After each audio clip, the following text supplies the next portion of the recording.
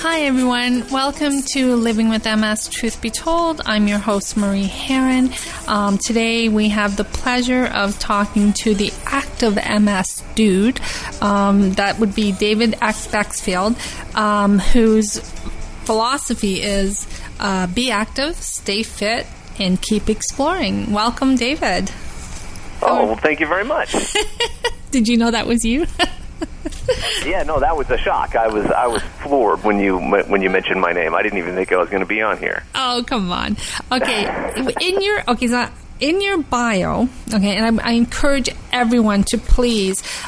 David does have a website, and he has pages on the internet, and he has some extraordinary stories to tell and some motivational things that I think that everyone who's living with MS should know about.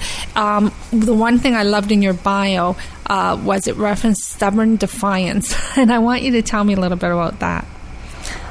What's stubborn defiance? When I got diagnosed, it was pretty heavy, and I've always wanted to practice what I preach, and I've been preaching with ActiveMSers.org the ability to stay active with this disease. And one of the ways that I sort of defy the disease is with exercise and travel. I do a lot of both.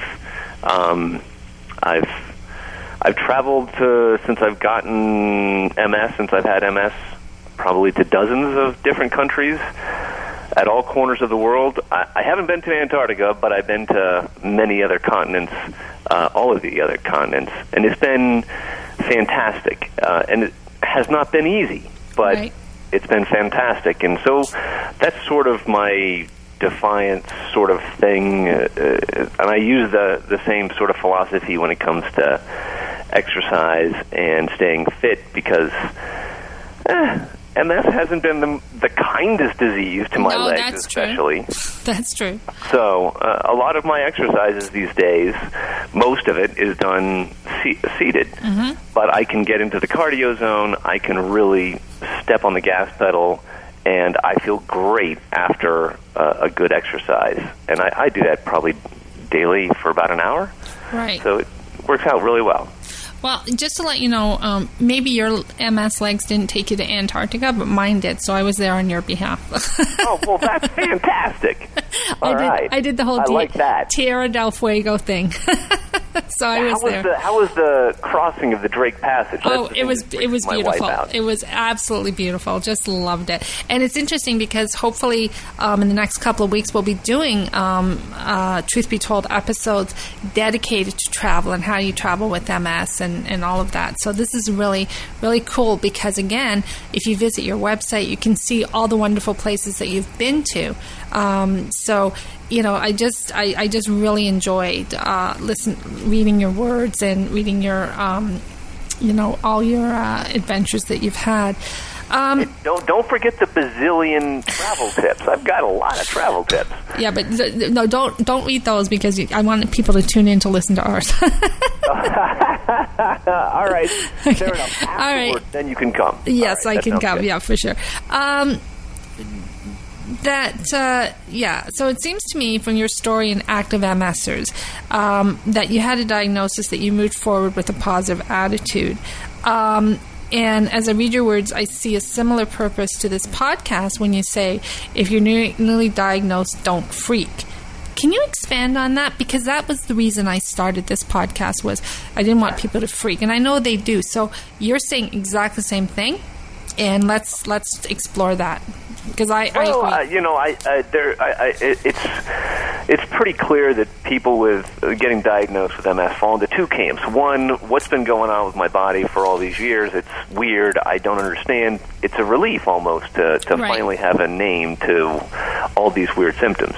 And then you've got the other camp when you might have heard the words MS, but you never really thought about it, and then all of a sudden you have something that you're pretty sure it's,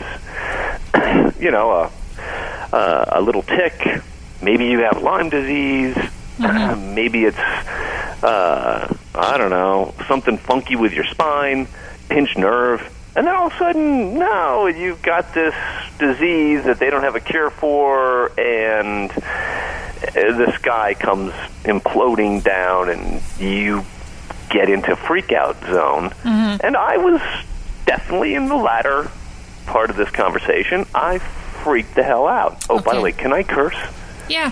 It's a podcast. It's not a radio show. I will try not to curse, but I might. But you know what, David? It's so apologize. Yeah, sorry for interrupting, but it's so important that other people hear this, that the initial reaction is going to be that you're going to freak out, and that there's life past the freak out stage. So continue. Exactly. I mean, because for the first few months, and it's not just a freak out of the person who's getting diagnosed. It's the freak out of everyone who is involved in your life. I mean, my wife lost, she didn't have a period for maybe several months. Right. So she had to go see her doctor, like, what's going on with me? Like, well, you're kind of in that freak out stage. Right. For me, it was every day, almost like clockwork. I would cry because that's just what you do when you freak out. Mm-hmm. I did punch some things, but usually it was soft, so I didn't hurt myself. I freaked out. I'm not stupid crazy. I would cry at songs. I never cried at songs. Right. I don't even know what they sing. Right. I mean, it's a joke in my family that I replace every word in every song with a meow. So it doesn't matter. I kind of hum and meow songs all the time. But now, all of a sudden, for these 3 months, I was listening to every single emotional word, and it just wrecked me. So getting in the car, I cry. It didn't matter. I was a basket case. I couldn't do anything. I spent hours and hours and hours. I think I read everything on the internet about MS, which was completely and totally unproductive. Right. Help people. Right. Don't do that. It's not going to help you. Okay, and you're the third guest that I've had that said, so people, do not get all your information from Dr. Google. Thank you, thank you, David. Don't do that. It amps up the freak out zone. Yes, and then it does. For some reason, you don't find activemsers.org and people climbing mountains and riding centuries and doing all this crazy stuff. You find the absolute worst case scenario, and it just envelops everything that you think about with this disease. And you will fast forward your life, and you will try to come up with all these things that might happen. And I don't know, will you end up in a wheelchair? I have no idea. Will you be able to climb Kilimanjaro when you're 50? Maybe. Exactly. That could be that, it's such a variable disease, and that part of getting diagnosed is so tricky. So I tell folks, you're going to have to write it out. It's going to be hard, but it will pass. That freak-out zone will pass, and then you can get into the, okay, how can I live my life fuller and better with this disease instead of being resigned to suffer through this disease. And what I like there, David, is you're saying, how do I live my life, with the emphasis on live. And I want to say to anybody who's listening, who has been diagnosed recently, I know from my own experience, and you're saying about the freak-out zone, everybody goes into the freak-out zone. However, that freak-out zone can cause flare-ups in rapid succession, and that's a horrible thing to happen right after diagnosis. So my advice to people is, get into a meditation class, get a meditation class on YouTube, because that stress, you will freak out. Absolutely. Oh, yep. And I got a therapist, but it took so long to get an appointment with the therapist.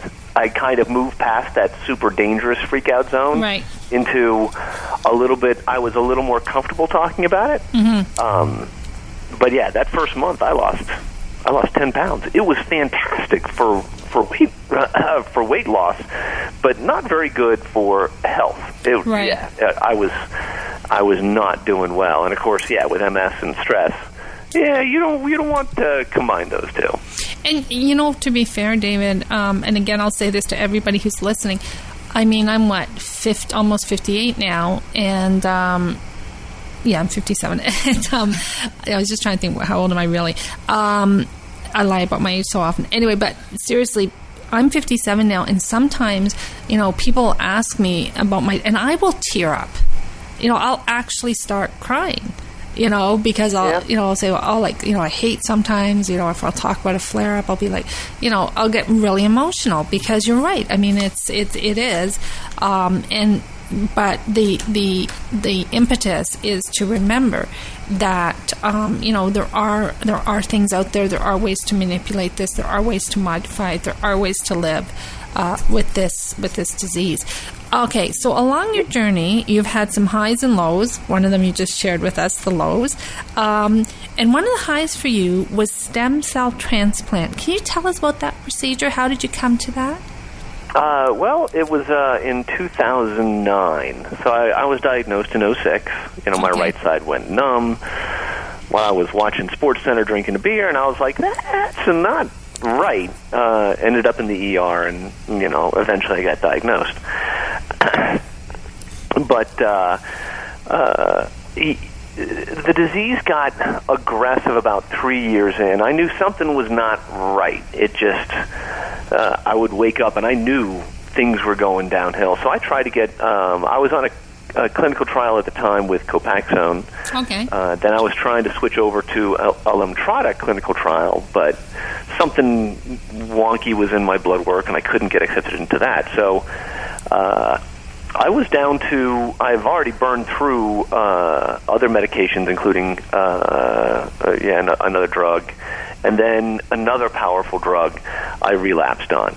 So I was kind of out of good, decent options, and my disease was moving way faster than the Roadrunner and the Coyote. I mean, it was buzzing along. So I figured, you know what? Let's try to get into this clinical trial out of Houston. Okay, and it was a clinical trial.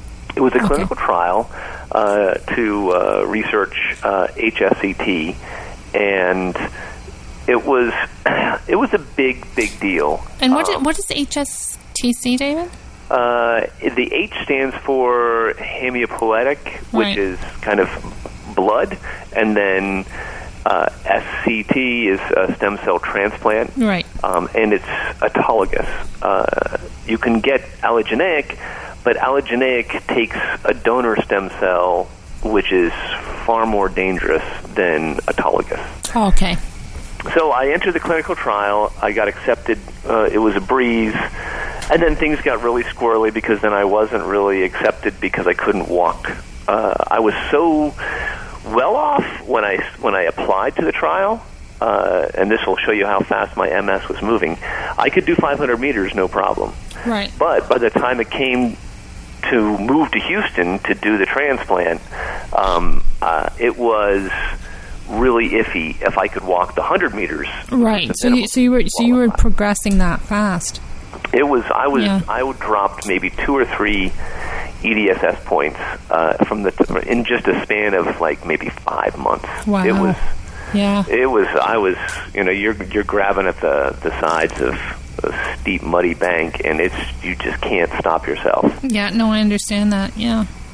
So I got into the trial. Insurance denied me. That's a whole other story. We're not going to talk about that today. Oh, no, that would be like a whole different podcast. Yeah, that's a crazy story. It'll be a book and a movie. Yeah. Mark my words. Yeah. And a good movie at that. Yeah, and I want Kim Cattrall to play me. Okay. Okay, good. I don't know if we'll get all the way to this interview, but maybe.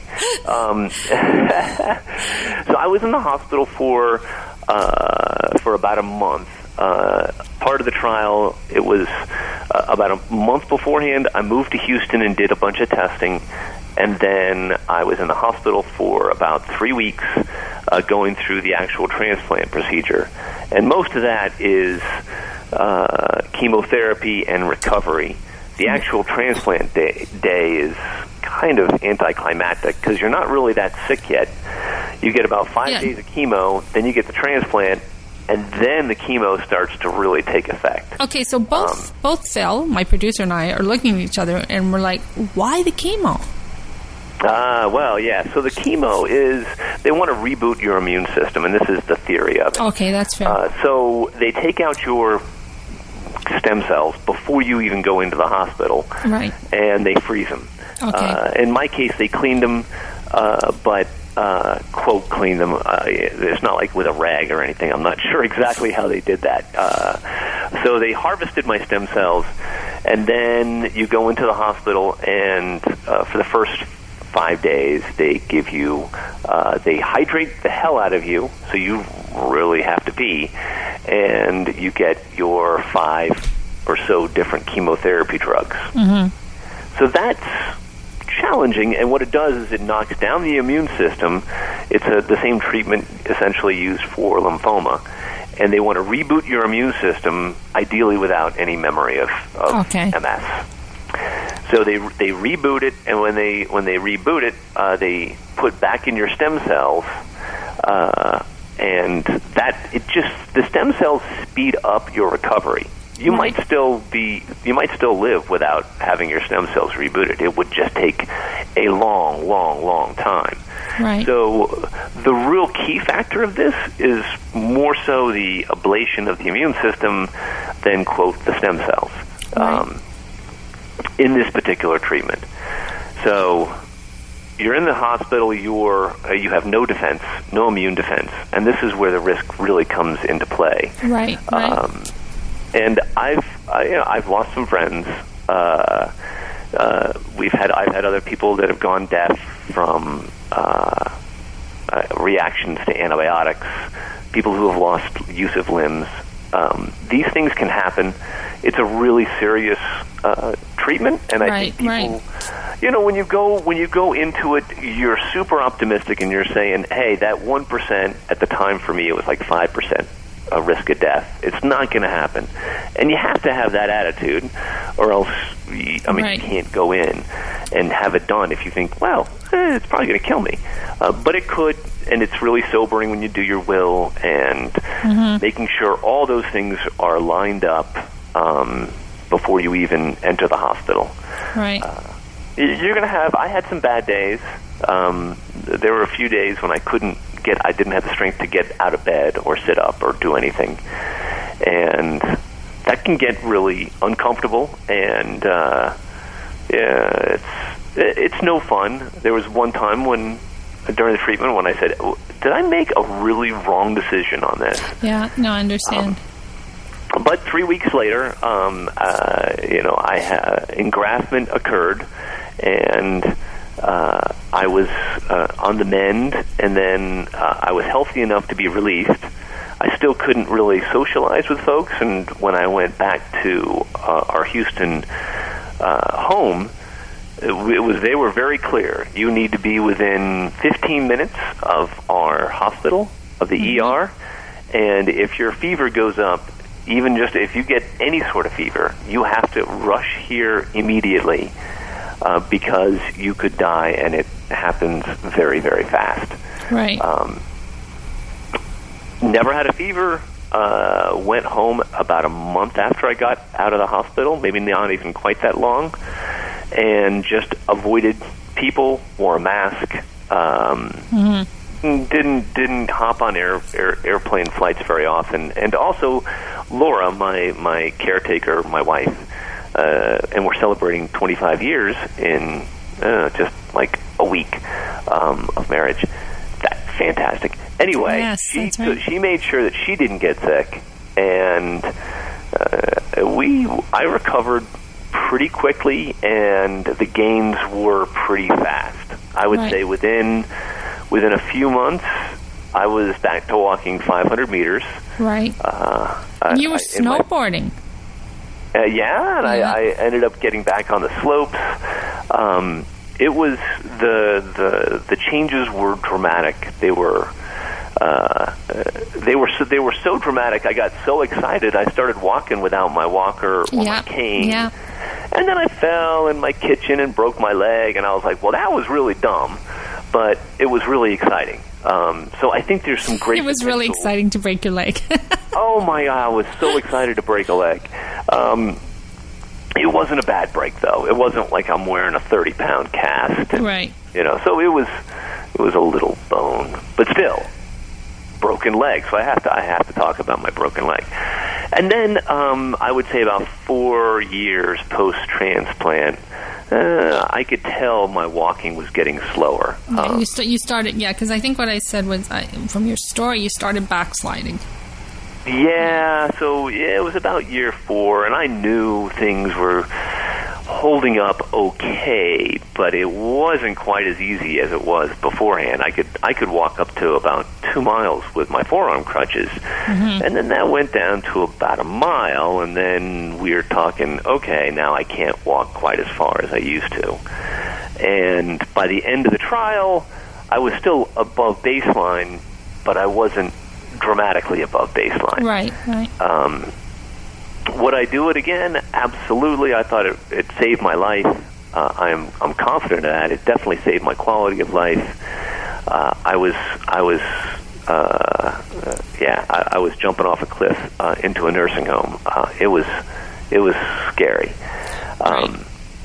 But I also know that with the research,